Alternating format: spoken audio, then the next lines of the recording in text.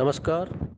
मैं संस्कृत अध्यापक SRN international school Jagatpura Jaipur की ओर से आप सभी का स्वागत करता हूं। आज हम NCERT पुस्तक सैमूसी कक्षा दिसंबर विषय संस्कृत द्वितीय भाग है। पाठ विचित्र साक्षी अर्थात अनोखा साक्षी। पाठ के गद्यांश की दृष्टि से प्रश्नों के उत्तर हल करेंगे। आइए प्रारंभ करते हैं। भाग 2। न्यायाधीश है तम शवम कुत्र आनेतुम आदिष्टवान। न्यायाधीश ने उस शव को कहाँ लाने का आदेश दिया। न्यायालय, उत्तर होगा न्यायालय अर्थात न्यायालय में।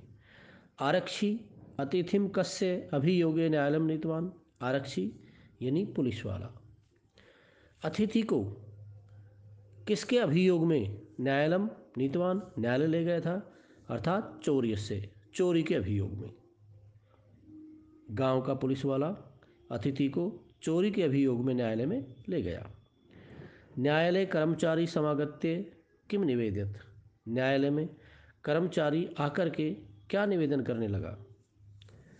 कर्मचारी न्यायालय समागत्य निवेदित यत् इतः क्रोशाद्वयान्तराले कश्चित् जनः केनापि हतः।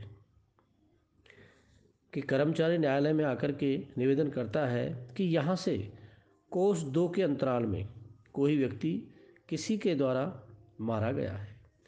तस्य मृत शरीरम राजमार्गे निक्षा वर्तते। उसका मृत शरीर राजमार्ग के पास है। सर्ववृत्तान्तं अवगत्य सह अत्र सह सर्वनाम पद कस्मै प्रयुक्तम। सह सर्वनाम पद न्यायाधीशाय प्रयुक्तम। अग्रिमे इति पदस्य विशेष्य पदम किम दिने। श्रुतवान इति क्रियापदस्य कर्तृपदम किम बकिम चंद्र है। समीपम इत्यर्थे किम पद प्रयुक्तम निक्षा। समीपम इस अर्थ में यहाँ पर कौन सा पद प्रयुक्त हुआ है, निक्षा। निक्षा में से निकट, समीप मीन्स पास। कृषका है कै आसीत। अतिथि यानी कमजोर शरीर वाला कौन था, अतिथि। भार वहते शवस्य स्कंधे वहनम कस्य कृषि दुष्कर्म आसीत। अतिथि है। जनस्य क्रंदनम निशम्य आरक्षी के मुक्तवान। व्यक्ति के रोने की आवाज़ सुनकर के आरक्षी के मुक्तवान अर्थात पुलिस वाले ने क्या कहा। जनस्य क्रंदनम निशम्य आरक्षितवान रे दुष्ट है। व्यक्ति के क्रंदन यानी रोने की आवाज़ सुनकर के आरक्षी ने कहा, हे दुष्ट, तस्मिन् दिने त्वया अहम चोरिताया मंजूषाया गृहणात् वारिता। तस्मिन् दिने उसी दिन, त्वया तुम्हारे द्वारा, अहम मीन्स मुझे, चोरिताया मंजूषाया चोरी की मंजूषा से, गृहणात् वारिता लेने से रोका था। इदानीम अब निज कृत्यस्य फलम भुंक्ष है। अपने कृत्य का फल भोगो। अस्मिन् चोर्याभियोगे इस चोरी के अभियोग में तुम्हें वर्षत्रयस्य कारादंडम लप्से 3 वर्ष का कारागार दंड मिलेगा। स्थापितवन्तौ इति क्रियापदस्य कर्तृपदम किम उभौ। प्रसन्न है इति पदस्य पर्यायक है मुदित है। तस्य क्रंदनम अत्र तस्य सर्वनाम पद कस्मै प्रयुक्तम आतिथ्य है। पटाच्छादित इति पदस्य विशेष पदम किम देहम। कह प्रावारकम अपसार्य न्यायाधीशम अभिवादती।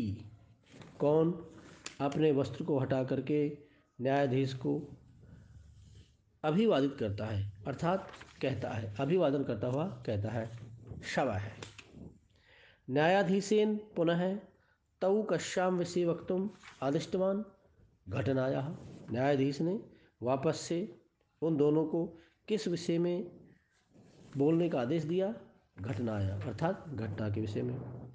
न्यायाधीशे कथम न्यायमय करोत।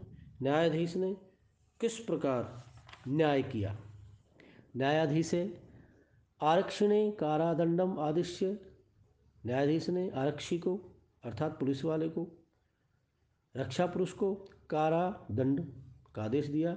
अतिथिम च सम्मानम सह मुक्तवान, और उस अतिथि को ससम्मान मुक्त किया। लप्स्यसे इति क्रियापदस्य कर्तृपदम किम, लप्स्यसे इस क्रियापद का कर्ता है त्वम। आरक्षिणः इति पदस्य विशेषण पदम किम, एतेन।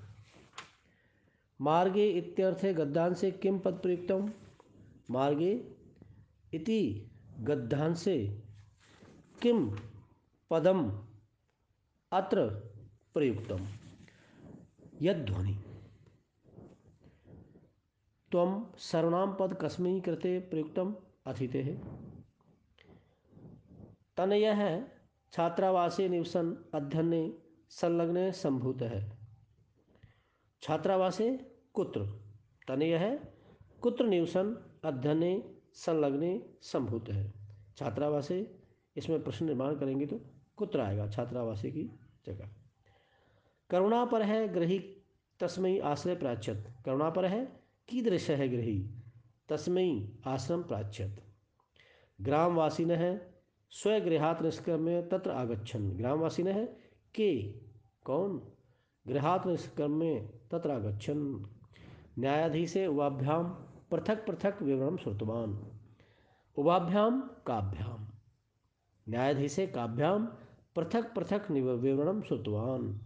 अभियुक्त कृषकाय आसीत्, अभियुक्त कीदृश आसीत्। प्यारे बच्चों, इसे ध्यान से सुने, याद करें। धन्यवाद।